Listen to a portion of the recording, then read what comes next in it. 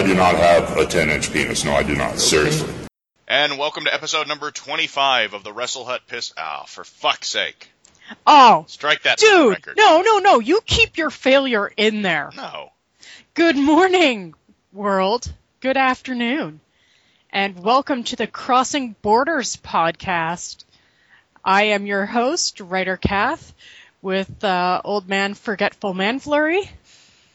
And we are coming to you on this fine Sunday afternoon because somebody forgot about our fine Saturday afternoon podcast. And I was the one who pushed it off to Saturday because I was busy on the usual Thursday as well. Yeah. And I forget the name of our podcast. We've done one Pisscast this year or something. Yeah. So embarrassing. I know where I am in the mental hierarchy, so thanks.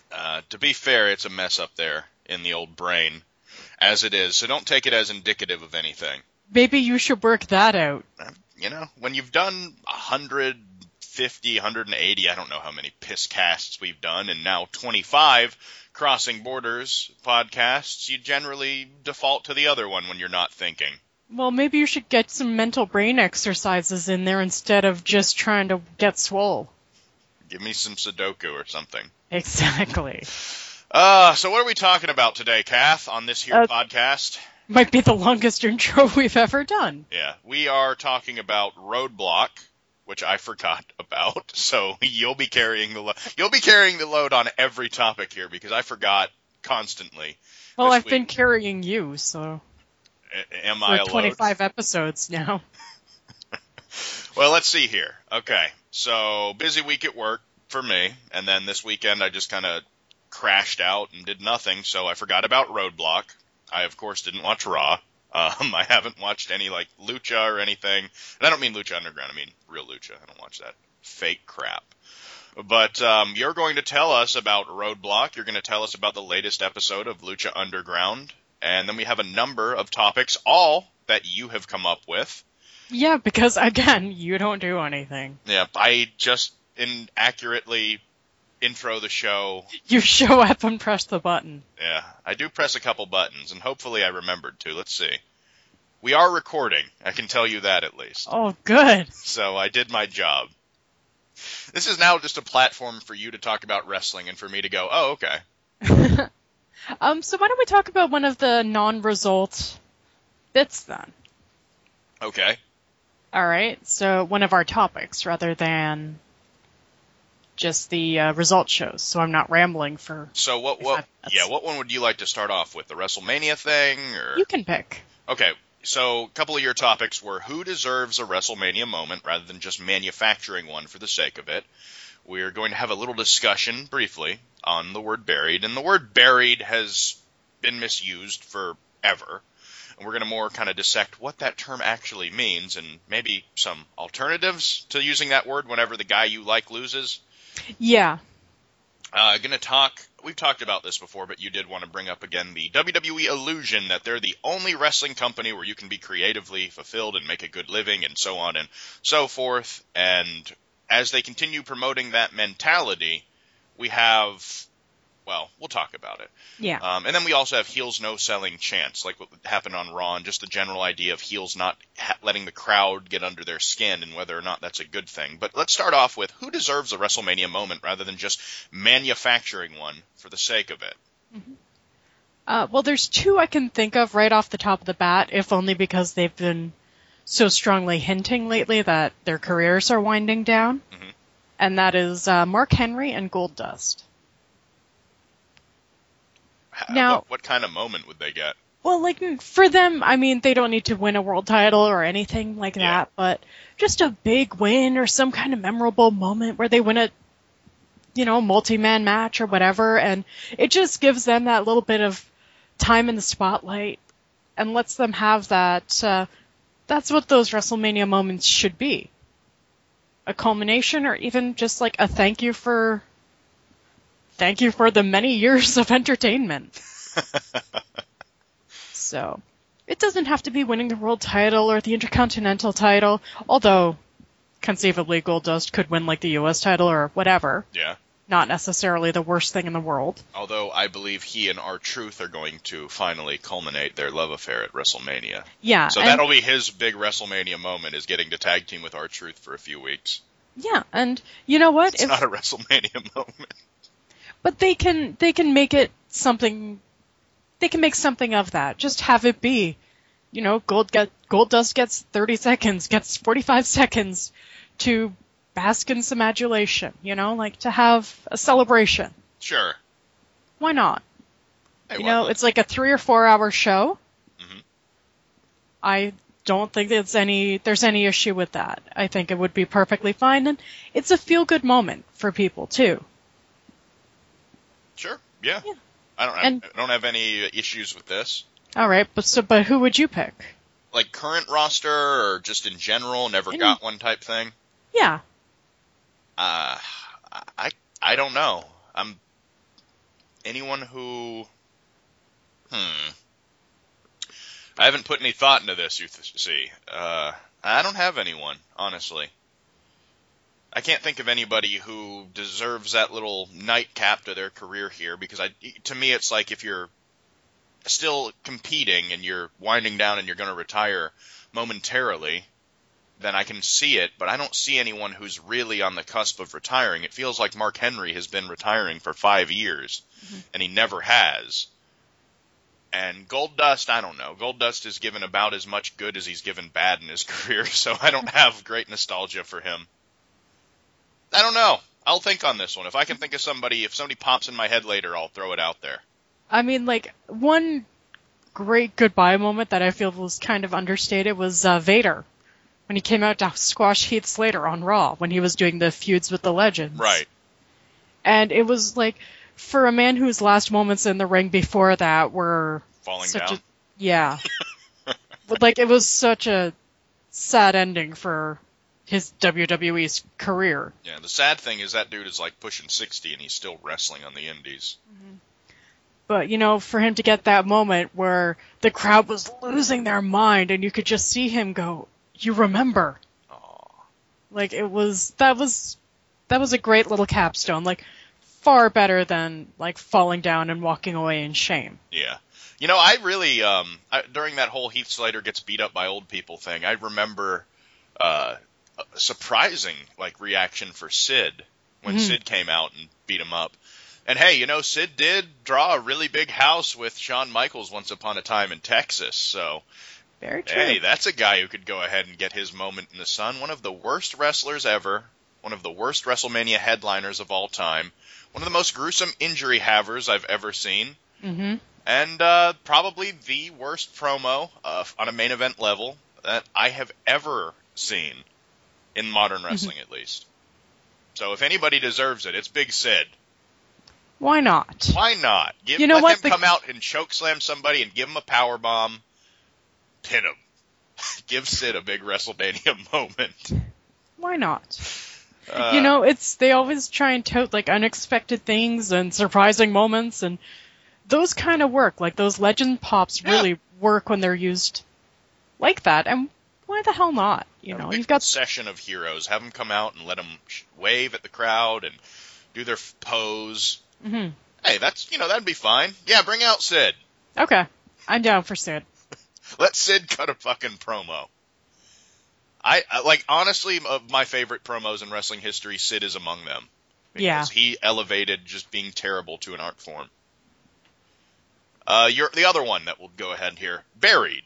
Burials. What is being buried? Does it even mean anything anymore? This is about Dean, right? Not necessarily. I think you can use it very generally. It's become a kind of default word whenever somebody loses any match, that they are being buried. Right. And I think the term is just wildly overused. It is. And, it has been forever. As long as I've been on SA, and PSP, even prior to PSP, it was always, my guy didn't win, so it's buried. And, the decision might be wrong to have the guy you want to win not win, but it does, even if you go back, it was the wrong decision, a really bad decision, to have Stephanie go with Triple H during the love triangle with Kurt Angle.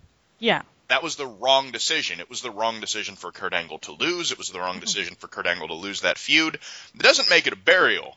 It just means that they had bad creative. And in other situations, like where Dean Ambrose has been kind of the poster child for this, people know he should be higher than he is. They're still putting him in main events, but they're not having him win them. They're not having him win the belt. They see him as a guy who's an upper mid-carder, occasionally main eventing rather than a perennial main eventer. That doesn't mean he's being buried. No. That just means he's not being pushed to the quality that he should be. And for me, I think one of the more, at its very, very core, if you're buried, you're underground. You're not seen. Yeah.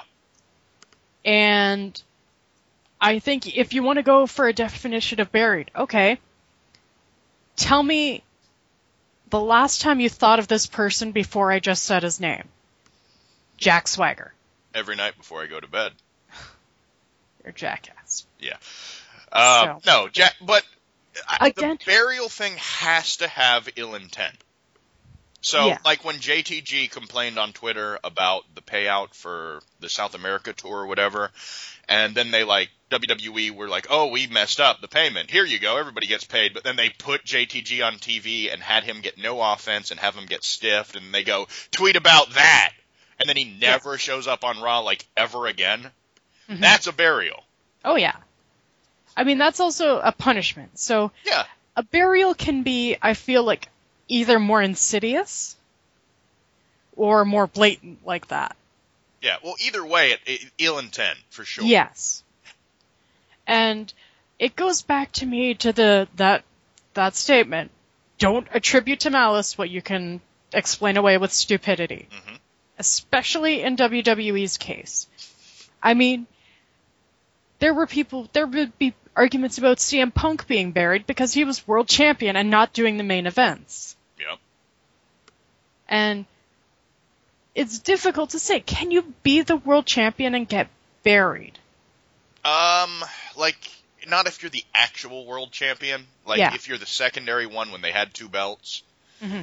I felt like I can't say buried because even though Jack Swagger was a terrible champion and even though Mysterio was a terrible champion, and they feuded those two as well. Yeah. I don't feel like it was a burial. Again, it was just bad, horrible, terrible booking. Yeah. I mean, I think the booking in some cases is so incompetent that it looks like a burial, but... Right, but when you're on TV every single show, and you're usually closing your respective show, whether it was Raw or SmackDown back in the day or now, whatever it is, when you're that guy, so long as you're making TV and you're put in a position of importance, even if the creative is horrible and destroys you in the long run, if it's not intended to be, I can't call it a burial. Mm-hmm. That's me. Yeah. And I don't feel like that's a chicken or egg scenario, it's just look at, if somebody's off TV, I don't know, Heath Slater was forever. I don't feel it as a burial. I just feel like they don't see anything in him, Yeah. I think there's also the case too where a person can be buried under a crappy gimmick. Or purposely given one. Yeah. To destroy him. Yeah. Absolutely. The Red Rooster? I think they thought that one was good. Well, okay. At one point, Bobby Heenan was like, you look ridiculous, and Terry Taylor was like, no, I'm the Rooster! And it's like, okay, that's... Who knows? At that point when somebody's cheerfully proclaiming themselves to be a cock, let's call a spade, that... There's so many times, though, someone will take that shitty gimmick and make it work. Yeah, absolutely. Not exactly the same thing, but I thought Bad News Barrett was kind of a dead-end gimmick, and I was shocked that it worked so well. Yeah. And then the fact that they took it away from him and gave him the dead-end King gimmick, which didn't work so well, makes me almost wonder if it was a burial, or intended to be. Yeah, it's... almost makes me wonder. I feel, again, like that's the incompetence talking. Yeah. Yeah, because they put him out there and they gave him a shot and everything, and he killed it. But you're not supposed to be able to. It's so shitty. Yeah. That's not a gimmick that is easy to pull off. No.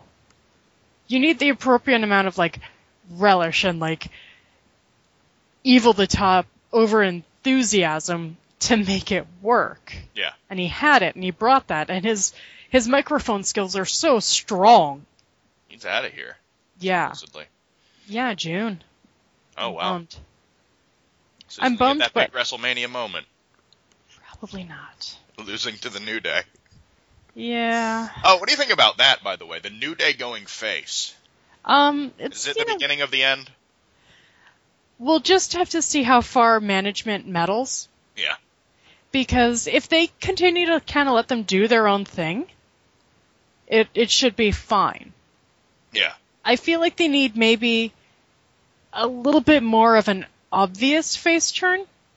Like a moment where they turn on some heel rather than just talking smack about everyone. Sure.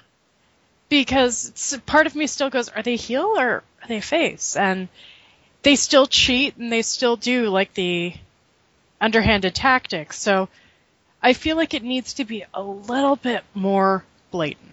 Yeah. Like the Shield, if I'm not mistaken, had no hard turn. They did. They just faced off against the Wyatts. No, they also had a moment where they did it on SmackDown and then they did it again on Raw because that's what they do. Yeah, and Triple H forced them to call Lawler into the ring, and he ordered them to beat him up for sedition or something. And the Shield just turned on Hunter instead, and that was the turn. That's good. Okay.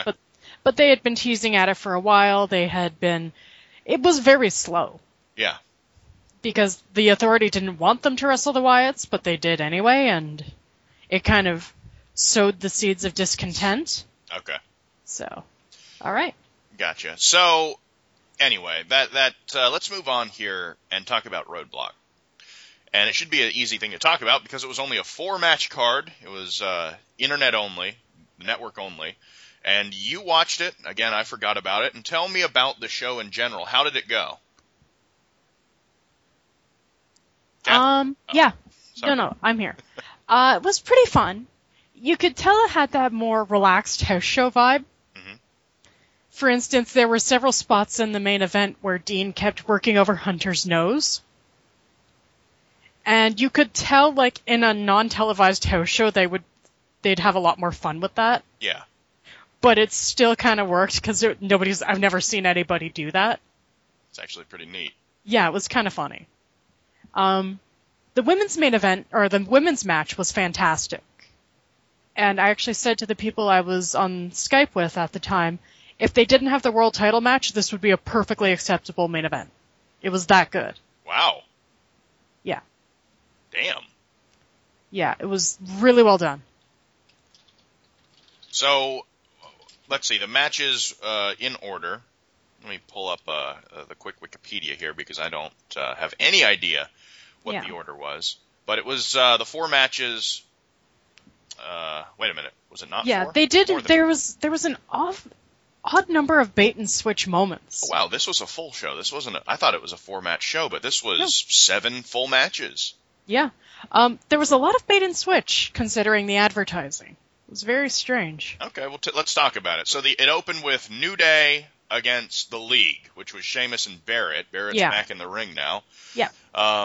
So I guess officially New Day's face. Yeah, but like I said, they were cheating. They were using, like, Xavier was distracting the refs, so it was very... It's a weirdly nebulous. Yeah. It can work if they do it right. Yeah, I mean, I don't want them out there kissing babies or anything, but... Yeah, I just feel match like, structure-wise, you do certain things to... Yeah. I feel like they need a little bit more of an oomph, okay, now they're face moments. And it didn't come across to me like, oh, these, mischievous, plucky baby faces distracting the ref because the League were cheating. Yeah.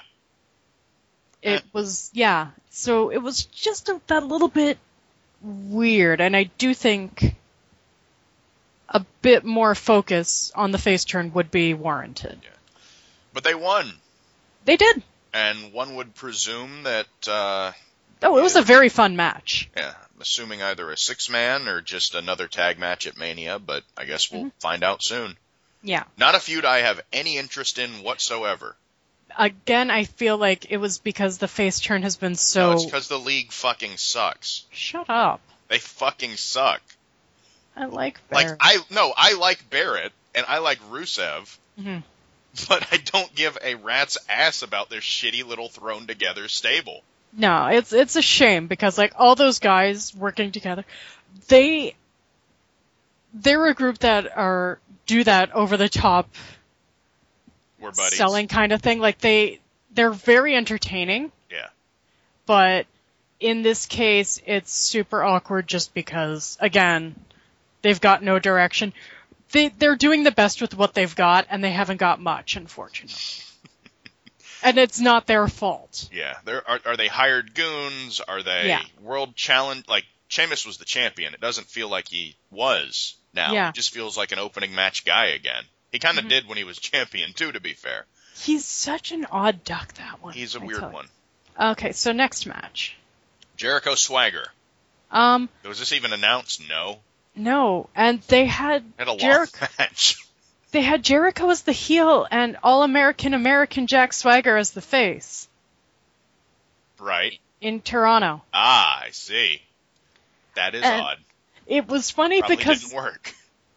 Not really. Jericho cut a promo beforehand, but it was almost as if the crowd was like, oh, okay, Chris, you want to be booed? We'll oblige you. Like, it was very half-hearted booing. It was like the crowd was just being polite in booing. It was so strange. That is strange. Like, they didn't have, like, a rampaging hate-on for Jericho. Swagger's We the People is over, and he got to do some of his flashier moves, but again, just a very strange mismatch. If you're gonna have a match like that, unannounced, with your top Canadian heel, you need a stronger face. One would... why did they even put Swagger out there in an 8-minute match? In an 8-minute match. Not bad, but he's not a guy who even makes TV anymore. No, it was... Well, they were running another house show concurrently. Mm-hmm. So he may have been there for that, and they might not have had another face at that level that they wanted to have lose. At that level. What well, level? I mean, 0? It was a lot of multi-man matches, so... Yeah. Who knows? Yeah. I think it might have just been the roster for their show was too thin, because they had the other show running. I mean, that's possible. Yeah. Just kind of a very odd decision on their part. Yeah, I mean, you had Mark Henry in the dark match. Yeah. Not that it would have been a better match, but Henry's way more over than Swagger. Yeah, I think they could probably have benefited from swapping them. It's neither here nor there. No. It was a second match on the card fine. match and whatever. Yeah. They probably worked well together and had an okay match. Yeah, it was no complaints about it, just a very odd choice. Yeah. So then we had the NXT match. Yeah. Tell me about this. Excellent match. This is the revival of Scott Dawson and Dash Wilder against Enzo Amore and Colin Cassidy, who are again the bridesmaid for this evening. Still have never won the tag titles. And I'm assuming Revival versus American Alpha at the show Mania Weekend, the NXT show Mania Weekend, with American Alpha's Gable and Jordan. Yeah. So Revival retained. Yes. Again, a very fun match. Mm-hmm. All the way around. All the tag matches were fantastic. Really entertaining.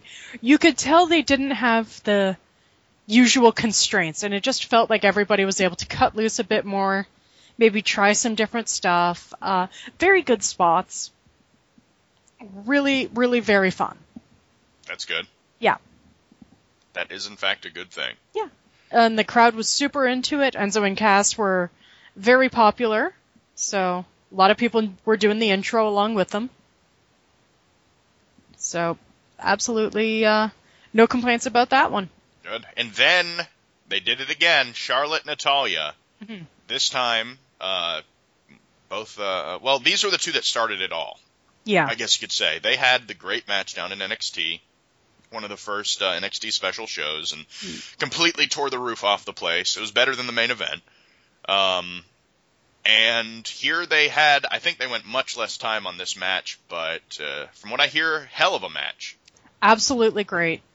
As I said earlier, without the world title match, I would have had no problem with this as the main event. It was that good.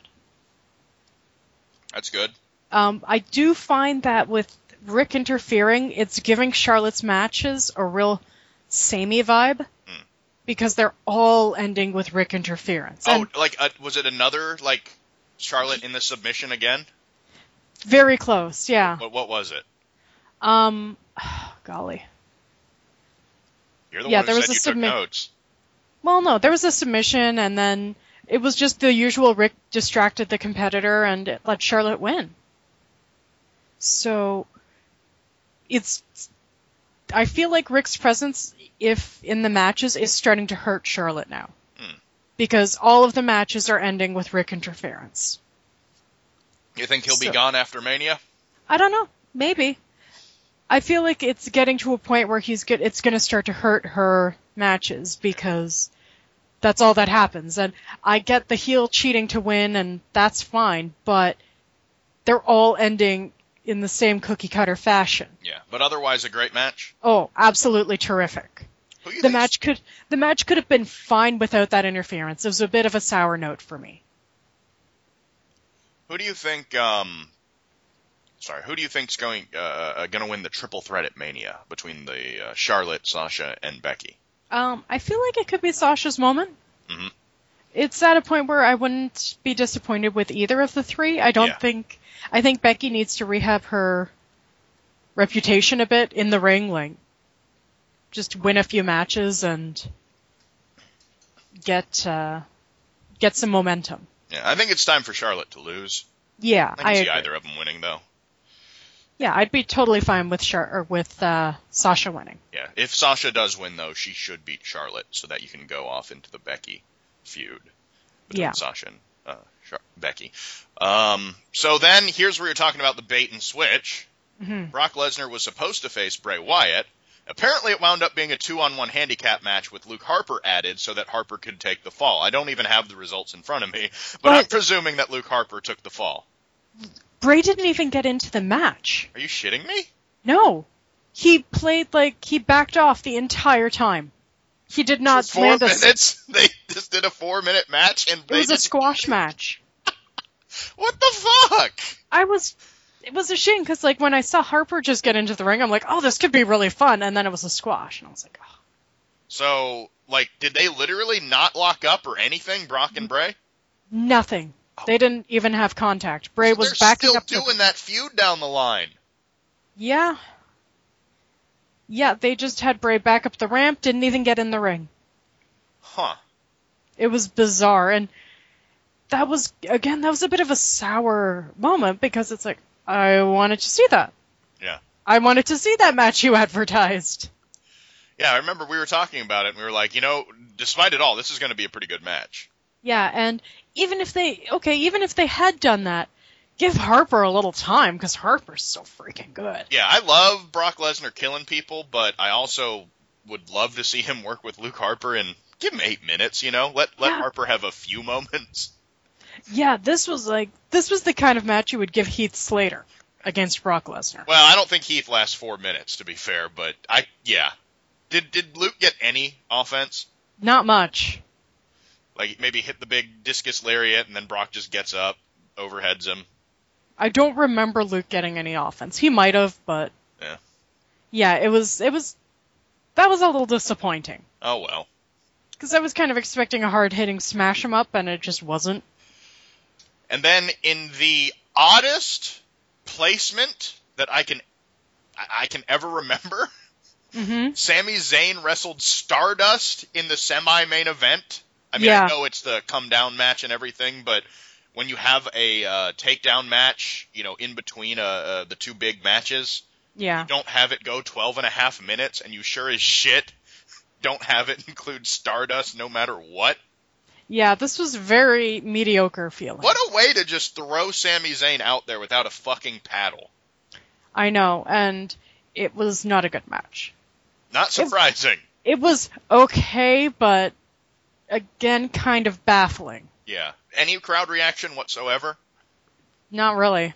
And it's in Canada. They were happy to see Sammy, but then Stardust came out and it was just kind of like, oh. Like, no! There was no reason for that to have gone that long. The match times should have been reversed for the last two matches. There you go. Those two matches. So Sami Zayn won, whatever. Yeah. I mean, that or swap the Jericho Swagger match in place. Yeah. Sure. Yeah, actually. Because Jericho's a bigger name and it's not as a huge match, but it wouldn't kind of deflate the crowd like that. Yeah. Well, I mean, you could move Charlotte up. Charlotte Natalya. Mm-hmm. You know that those two can have a really good match. Whatever. Yeah. That's just the weirdest one here, because I look at every match, and I don't think there is a match on this card with less interest than Sami Zayn versus Stardust, because of Stardust. Even the NXT thing has that novelty that, hey, look, this is the first time the NXT Tag Team Championships have been defended on a main card. Yeah. There's something to that, but like, Stardust. Mm-hmm. All right. Anyway, it's neither here nor there, because in the main event, the King of Kings versus the King of the Wacky Line, Dean Ambrose, WWE World Heavyweight Championship, man, they got a lot of time. 25 minutes. Pay-per-view quality match. Well, pay-per-view quality match on what is ostensibly a pay-per-view, so that's good. And if the main event for WrestleMania is as good as this, I hear, then we're in for a good evening, because you told me before we went on the air that this match fucking ruled. Yeah, it really felt like it wasn't constrained by over-agenting or that sort of thing. It felt very relaxed. Like they were going all out without having to hold back too much. Mm-hmm. I mean, sometimes you see a house show where people kind of dog it or it's so-so, but that's not in the nature of these two guys. So they went out there and they just had an all-out, really solid match. How when you say really solid, that almost feels like it's just a good match. Was it? No, it was great. It was very entertaining. Told a good story. Mm-hmm. There was a false finish at one point where Ambrose hit Dirty Deeds, got the 3 count clean, but his feet were under the ropes, and the crowd bought it. The people I was watching with bought it. So it was. People were chanting bullshit, but it was the good kind. It wasn't like people were angry. They were angry because their guy didn't win, but not because that was stupid. Right. I get you. Yeah. So that's very good. And big elbow drop through the table on the outside, but Triple H moved. Yeah. So he did the old leap of faith from the top turnbuckle. He did. The table. And thankfully, unlike CM Punk at Mania, the table, I'm assuming, broke. Yes. That's good. Yeah. And then that Ambrose managed to crawl into the ring at 9, got hit with a second pedigree of the night, and got pinned. Mm-hmm. And so he looked like a badass. That's definitely good. Yeah. He looked like a badass, but it was also not, oh, he just got squashed, or, oh, he lost clean and, looked like a chump. No, he got a visual pinfall on Triple H after 1 Dirty Deeds. Yeah. So, better, I almost wondered if there would be some sort of, like, outside interference, with Roman and with Brock. And there wasn't. No, they kept it surprisingly clean. Which was great, because any interference would have really hurt that match. Yeah. They didn't need it. They didn't need the smoke and mirrors. Because Ambrose looked like a really good underdog. Hunter didn't do his usual thing where he takes somebody lightly. Mm-hmm. And so it was a lot of fun. You had a few moments where Hunter was like, what the hell? And they had some great moments. Like, one of the house show bits that I loved was Ambrose kept working the nose. And that's the sort of thing you really only see on a house show, because it's a little silly, but it works. So, a successful main event. Yes. A lot of people, there was some speculation online that, oh, hey, this could be Ambrose's audition for, like, main event status. And if it was, he definitely passed in a lot of people's eyes. Well, I'm glad that the the guy who's main evented like a quarter of the shows last year passed his main event audition this year. Yeah. It was again more just like he really looked motivated and Yeah, well, he always does. yeah, He's a hard worker, that one. he is. So I am glad to hear it went off as well as it did. Yeah, really. You could have had that match at SummerSlam. You could have had that match at Mania, and it wouldn't have been out of place. Damn, Yeah. that's high praise. So let's talk about your little note from Raw. I guess we can talk briefly about Raw. I don't want to go through a whole Raw review at all or really touch on anything other than I watched Shane McMahon's punches, and Shane McMahon's punches are still an absolute embarrassment. And they must think they look cool. Yeah, because they will did show it them. again. Yeah, they will show them repeatedly. Remember when he destroyed Randy Orton's main event potential with punches? Ghost punches. Do you remember that? Yeah. Randy Orton was hot, and after that, he was done. Like, he had a brief window to be some transcendental badass, like just this crazy fucking top guy heel. And they brought Shane out, and Shane missed him with punches, and Randy was never the same again. Whether or not it would have worked in the grand scheme of things, who knows? But that fucking in and of itself killed him. Orton is a dude who kind of lives and dies by if he's motivated. Yeah. And you could just tell that kind of deflated him. So Shane McMahon still can't throw a fucking worked punch. No. I'm glad he's doing all his MMA training so that he can do what I guess are supposed to be realistic looking punches that in the context of pro wrestling look terrible. Yeah, it's a shame. It's almost like they're different sports. It's a shame, but there's going to be so much smoke and mirrors at Mania that all he's going to have to do is take a few big bumps, and that's it. Let's hope he can do it. Oh, I have confidence that he can bump. Good. Yeah. Undertaker throw him around like a rag doll. They are continuing the absolutely baffling Brie Bella and Lana feud. Yeah. They need another main event. For some reason, Lana came out in her like Dolph Ziggler denim gear. Yeah, I saw that. What was that about? I have no idea. Maybe it was laundry day. But it was confusing. Like, why? Why indeed? Yeah, so Summer Rae continues to be a proxy in the feud. I don't care, because I like Summer Rae. She's a proxy in the feud? Well, she was wrestling Brie. Oh, okay. So. Her career really took off since the breakup with Tyler Breeze, huh? Yep.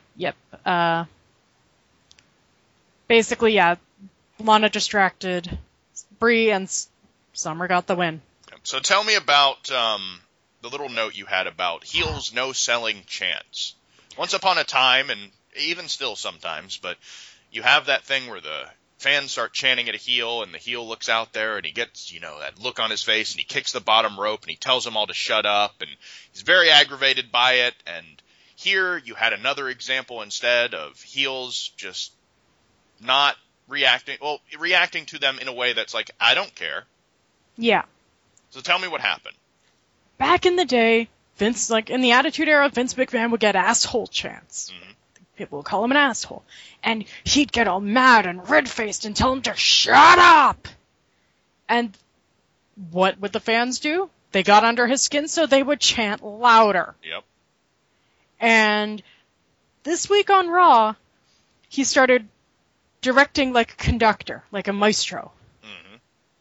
And the fans just stopped.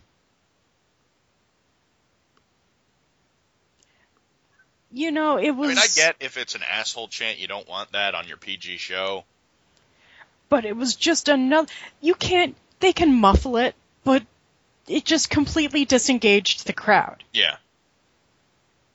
That would be like... just... at a basketball game or an NFL game, after a goal, they just said, please sit quietly. No reactions. We don't want to distract the players.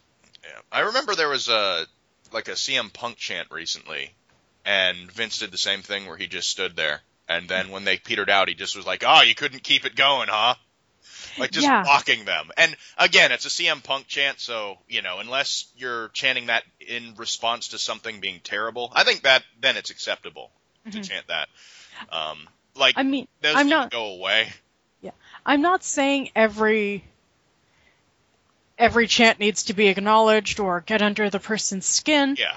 But stuff like that just kills engagement. I'm fine with the what chant having died a death. Even though it hasn't, unfortunately. For the most part. For the most part, thank fuck. Yeah. Like, that cadence that lent itself to the what chants has been negated. I'm fine. Like, when The Undertaker, when he was in his American Badass phase. Yeah, you sleep with your sister. That was great. That was great. Bray Wyatt killing the chant very effectively just with the cadence of his voice. Yep, the way he talks. That's fine. But when a crowd is into something and booing and, in the moment, to just actively go there and kill it, yeah, it just seems so counterproductive. Yeah, the most fun thing in wrestling, watching this stuff, is, the crowd energy. Yeah. The crowd feeding in and the crowd... Oh, I don't know. The crowd... Participating. Yeah, the crowd participating and getting loud and chanting at people and working off of that and feeding off of that and having that very real and legitimate energy rather than, like, killing it off and just going, no. We have to go through all this and this and that and that and, follow along with us and only chant when what we tell you to chant and so on and so forth. And that's the thing. If you want that, if you want complete crowd control, pay the audience to be there. Like, hire actors. But don't... Sorry, the fact is, the reason for why the crowd doesn't react much anymore is they have very little to chant about. Very little... look back in the day. When the crowd would chant whatever and everybody had a sign and it was just chaos and bedlam and you chant down at the wrestlers and they'd react, and now you don't get any sort of reaction. Like, wrestlers are forbidden from, for the most part, depending on who you are, reacting with the crowd, even looking in the camera, jawing with ringside people during their matches. You have to just not acknowledge their existence. And it's such a dichotomy. It's a live product, so it doesn't make sense. It's not a play. Right. And even at that, I have seen, like, crowds in plays where there was a murder mystery, and there was a vital clue in the desk, and, like, the tension was palpable, and one guy in the crowd actually yelled, "It's in the desk!" because he was so moved.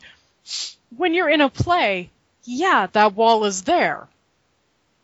It's called the fourth wall for a reason. And even, like, Shakespeare would do something where someone could turn to the crowd and say, blah, blah, blah. But wrestling is such a unique animal in that regard, and they just don't take advantage. And I think that's one of the reasons, like, the random chants have erupted, is because there's nothing else to latch on to. Yeah. I mean, Stardust for a while, when he first turned, he was getting, like, Cody chants because he reacted to them. He had his hands over his ears, and he's like, "No, I'm Stardust!" Yeah. And that gives the fans a reason to be invested. Because this guy's a crazy evil spaceman, but goddamn, he doesn't like being called Cody. So I'm going to call him Cody because he's an asshole. Exactly. And it's just, to watch Vince McMahon, who used to be so good at reveling in that energy, kill it, was so shocking and so disheartening. So enjoy your dead crowd. It feeds into that, the McMahons are so cool bit that I find I have talked about at length. Yeah. Now, one thing I am interested in hearing about is this whole Lucha Underground review that you have here. I guess there was another intergender match. Yes. Not, and we've talked about it, you and I, not at all opponents of that sort of thing. I've been watching it on the indies a lot longer than Lucha Underground has even been around. Mm-hmm. But in this case, they put a woman wrestler, Taya Valkyrie, with Brian Cage, who is in fact the largest human being on their roster, and a mountain of muscle, and maybe it looked a little bit ridiculous. Yeah, and we talked about this at length before the call. Yeah. Taya stepped up and she challenged him in Johnny's place. Johnny wasn't faking hurt. Johnny wasn't doing anything. She's just like, I kicked your ass last week. I'm going to do it again. And it was absolutely no fault of Taya's because she took some absolutely brutal, insane bumps. Yeah. Like, absolutely hardcore. Woman's tough as nails, and nobody's going to deny that. But the visual, it was very uncomfortable. It was a match I would never want to see again. I can absolutely see why. Yeah, and again, Taya's very good. Yeah.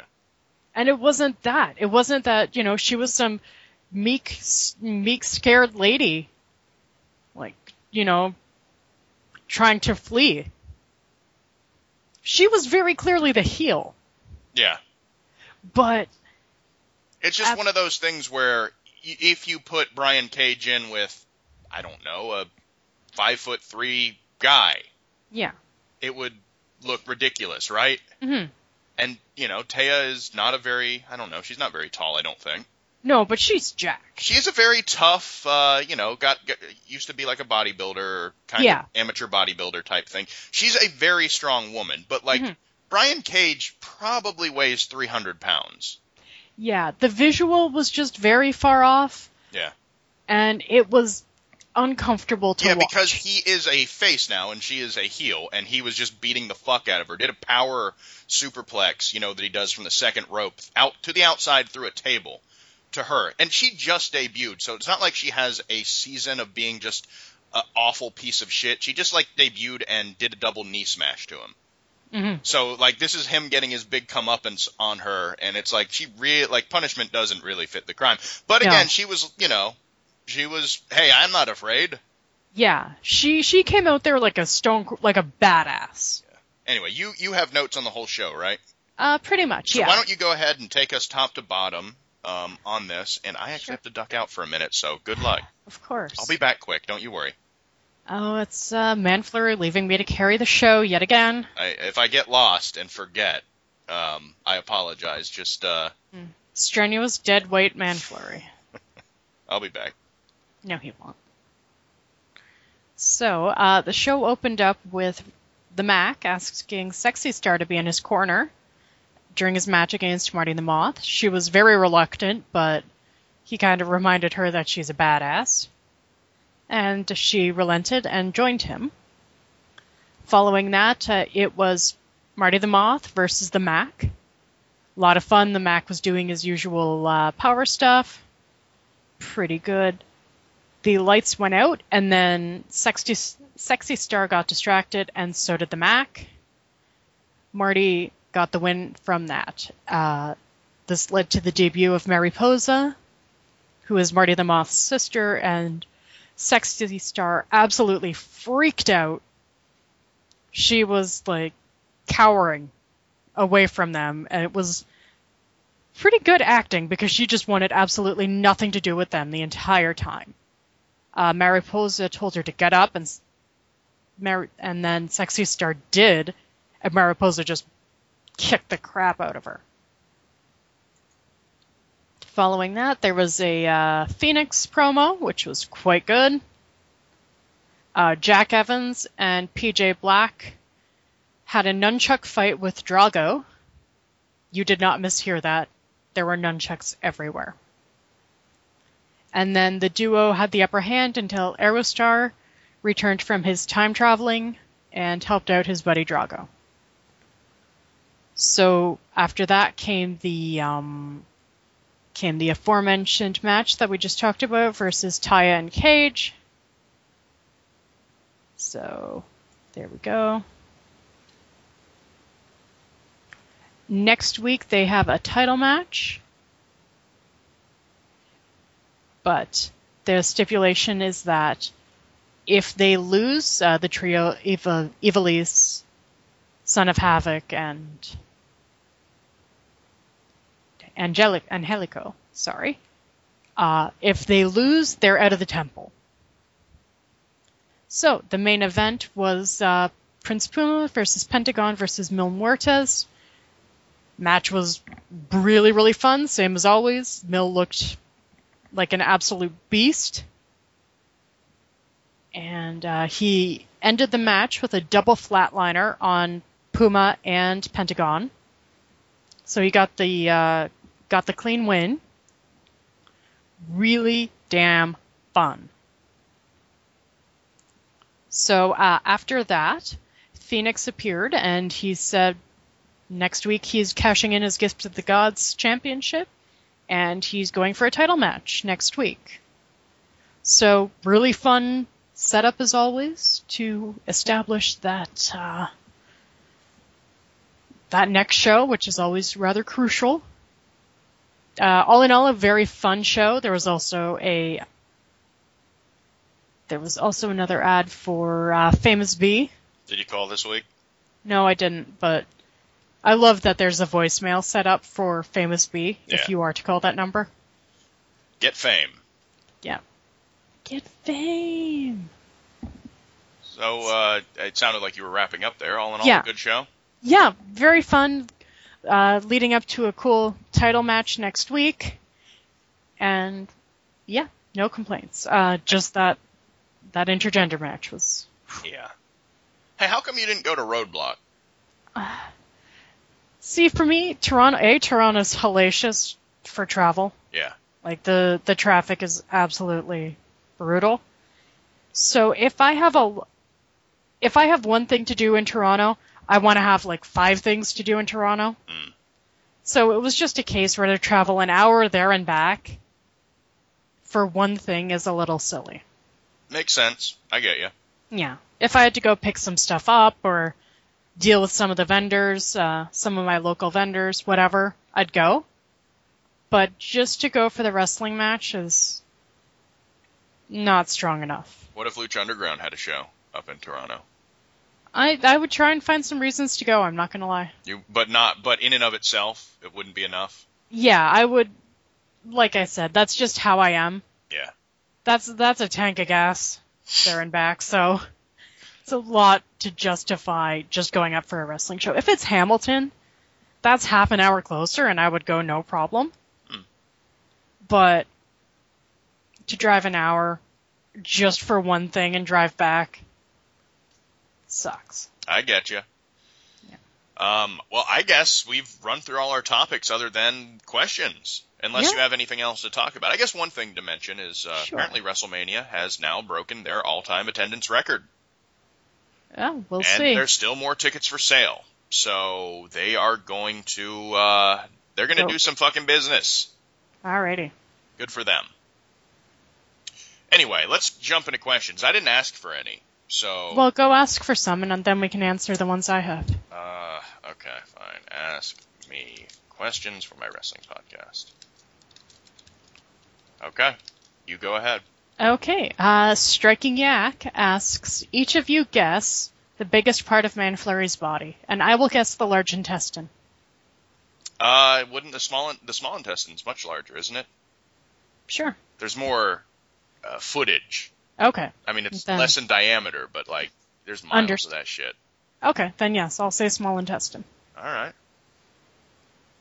Why am I guessing? It's my intestine.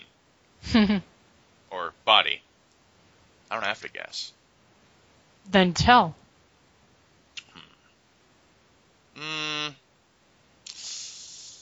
Yeah, that. My Oops. small intestine. That's weak. You just took my answer, and that's weak. Yeah, well, I'm not going to make a dick joke. Okay, so, alright. My left ball. Mm-hmm. Manflurry, what would it take to get you to watch Raw again? Could it be good? I don't know. There are a couple things that absolutely have the main things that make me not like the product at all is the poor commentary, the staid presentation, the all the goddamn shitty filler, the acts that aren't over, the lack of involvement from the crowd, and it needs a whole overhaul, really. I enjoy watching the pay-per-views when I remember that they exist, because there's higher stakes. Usually the people wrestling are very good. I know that they're going to pull out all the stops, so you won't have shitty finishes, generally speaking. And usually you'll get a couple good matches, you know? With Raw, it's just the presentation is so awful to me right now. And it has been forever, and eventually, you know, when I started back up watching, I was like, yep, it's as shitty as I remember, but it was new because I hadn't watched in forever, you know? And even when we have Raw call, do you guys even do Raw calls anymore? Yeah. Okay. Like, when we do Raw calls and everything, obviously the announcing is not an issue because we don't have it, but just the show is so uninspired. It's not fun. Even if you get a couple good matches, first off, 3 hours is way too long. And we know that. It's just too fucking long for a show every single week. Even with commercials and everything, you're still sitting there for 3 goddamn hours. And, you know, I got to get my beauty rest so I can work out in the morning. So, tough shit, really. So I guess there is no way for me to watch Raw again. If it goes back down to 2 hours and it completely revamps its commentary and it gets rid of a lot of their dead weight and starts pushing who I want, and instead of having long matches between guys who don't mean a fucking shit, you have long matches with actual, like, outcomes that have importance, that change things. I will say, like, on No on more Roadblock, McMahons, no more authority, ever. yeah, and I feel like the McMahons have, for as much as they say WWE is the brand, I feel like the McMahons feel like they are the brand. They are WWE. They are the brand. Absolutely. And, you know, name a top-level storyline that didn't feature the McMahons, and see if you can find one in the past, like, 15 years. Seriously. Like, even when they're gone, even when they're not there, it's like at a moment they can be back. And when they're back, it's all about them. And when they're gone, like when they take a week off because they know they're going to get a bad number, and you can't have McMahon's on TV when they're, you know, in Sheboygan or whatever. You had Kane, you know, you had proxies. It's just weird. They're always like, they're poochy. Yeah.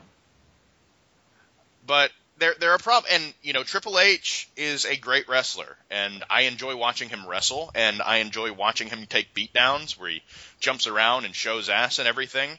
But every other facet of the Authority has been a massive failure. I hate how they booked Seth. I hate that they give Stephanie McMahon time to do promos. I don't care that she cuts 2 good ones a year when the rest of them are abysmal. I hate the verbiage. I hate most things about Raw. So, I don't know. Raw ain't for me. All right. I need to watch because I do 2 podcasts, or maybe just 1 now. I don't know. I need to watch because we review it, but I don't want to. Alrighty. So check what questions you've got. Okay. Dwarvish, is Pisscast back? Not yet. Stay tuned. Joshua Gilliam, 2 questions from him. Which modern wrestler would have been the biggest territory star? Which territory star would be huge in the modern day? I feel like there's a lot of guys who'd be really good in the territories. I feel Ambrose could. Because he's such a wrestling historian. If you listen to his influences in the past, I feel like with his talking skills, he'd be something special. Yeah, I was just going to say, with just if he were unleashed and you know, in that environment, his talking would make him a top guy everywhere. Absolutely. You know, and he's tall. He's not like huge, but you know, back then he'd be like all gassed up and everything. So yeah.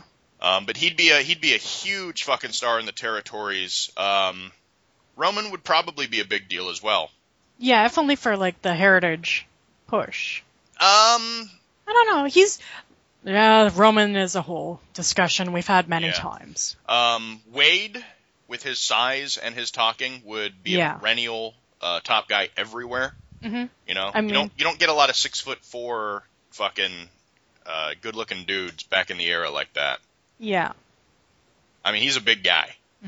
Jack Swagger would be an absolute monster back then because he's legitimately like 6'6" and an amateur. Yeah, he's huge. So he'd be pushed, you know, like a legit guy. I mean, you look at Danny Hodge obviously has a much better wrestling pedigree than him. Wrestling 1 and Wrestling 2 were not big, mountainous men. So Swagger would have been a big deal. Oh, Lesnar. Oh, God, Lesnar would have been... Lesnar's a Yeah. dude you could build a company around. In fact, they kind of do Yeah. now. Yeah. But yeah, those guys would all be fucking huge. And then there are other people, like Galloway would have been special. Yeah, and he's doing solid on the indies. He's working very Oh, yeah? Yeah. What territory stars imported into this era would have been big deals? Ooh. This is a difficult one for me here. It is, because if you go by modern standards, Yeah. like aesthetics, a lot of the guys wouldn't be given a chance. Yeah, I'm trying to think back to guys in the territories, maybe even go back a little earlier. And, I'm thinking Harley Race? sure, I don't see him being anything. So funny. I'm just trying to find one. Maybe Kowalski? Killer Kowalski? Yeah. Tall guy, athletic, probably with modern nutrition would look good. I could see him being somebody. Yeah. A guy like Bruno Mm-hmm. imported into this era if he dieted a little bit and got less of a gut. He's Yeah. one of the strongest men in the world at that time, so I could see him being something. Absolutely. Guys like that. Yeah, I mean, a lot of your guys who were big already Yeah. would make it through, but based on pure aesthetics alone, it'd be very hard for them to make it in WWE. True. Andre, though. Andre the Giant. He'd be Well, a big star. Yes. Okay. Oh, wait, and then he followed up here. Preferably a guy who wasn't big back then, but would benefit from different times. That is too difficult for me. Yeah. On the spot. Like, if I sat down and thought about it, I could probably come up with a couple, but... Okay, maybe we'll make that a topic for next week. or we'll forget. That's possible, too. Shane Bleppy asks, book Thunder into the main event of WrestleMania 33. Nah. And Cam is like asks, how do you feel about Dean Ambrose's sharpshooter? Tell me about this sharpshooter, Kath. It wasn't the greatest sharpshooter because Hunter was up kind of selling it. It wasn't terrific, but it wasn't bad. It was meant to pop the crowd, and it did. If it's not done right, you can say it wasn't done right. It didn't look great. Okay. It wasn't as bad as The Rock, but it wasn't. Hunter was going for the ropes so fast that Ambrose didn't have time to sit back or cinch it in. If he did it on somebody whose legs, whose quads hadn't been torn before, Yeah. it would probably look better. I'm all for not cranking back on dudes with bad legs as Yeah. legs. Yeah, I mean, with a little time, he could probably work that in. He did a beautiful figure 4. Yeah? Yeah. I've always been, very amused by people who can't do a figure 4 because it's really one of the easiest moves A lot of people to do. do. Yeah, well, he did it very fast. Yeah. I mean, But but it's so, it's like people don't know, the mechanism, how to cross the leg. Yeah. But it's really simple. A lot of people, in wrestling, a lot of people tend to do it slow and showboat, and he just, boom, boom, and locked it in. And it looked more effective that way. Well, good for him. It wasn't as showy, but it was oh, shit, he just locked in the figure 4, and it was fast. It felt like that's what you should do, rather than showboat. I get you. Rather than, grab the leg, go woo, or, Ric Flair can get away with grabbing the leg and go woo. But Also, he, in his earlier matches, he would definitely try to throw it on quick. Mm-hmm. So I get I get exactly what you're saying. yeah. Beyond that, no, it was okay. I think if he had a different opponent, he could probably have cinched it in better. Yeah. But Hunter was immediately going for the ropes up on his his arms, so Ambrose couldn't latch it in. Well. Don't know if he could do a better one, but if that got added to his arsenal, I wouldn't be offended. Well, that is the end, I suppose. Yeah. Of the show. That's the end of my questions. And is there anything else that you wanted to talk about? No, I'm good. All right. Well, then that's episode number 25, and hopefully we'll be back on our usual Thursday schedule. Yeah. I will try not to forget. Oh my god, Stephanie McMahon has the creepiest smiles ever. Yeah, she does, doesn't she? She always looks like just very menacing. Does she not look at herself like when she's smiling, or? I don't know if she does, but actually I do want to mention, like, with Triple H, dude looked like he was in amazing shape. Good. Like, no gut, no nothing, just not freakishly roided or anything, but very trim. Like, for a dude his age, he looked really good. Yeah. Well, that is good. Yeah. I'm gonna check him out. There's no gifs yet Hmm. in the thread. That's very much bullshit. Go make some gifs. No. No. All right, fine. Alrighty. Well, that's the end of the show, people, and we will be back at our usual time. Thank you, as always, for joining us here and listening, and we hope you'll join us next week. Maybe next week we'll talk about Hulk Hogan. Oh, God. Yeah, we're opening with that, by the way. So hopefully that'll suffice. Can Can you guess what we're opening with? opener? No, with Hulk Hogan. Yeah. It's the largest part on his body. His forehead? You'll see. All right, people. Thanks for listening. So long. Goodbye. Bye-bye. No, I get to say bye last. Bye. Dick. You're right, actually.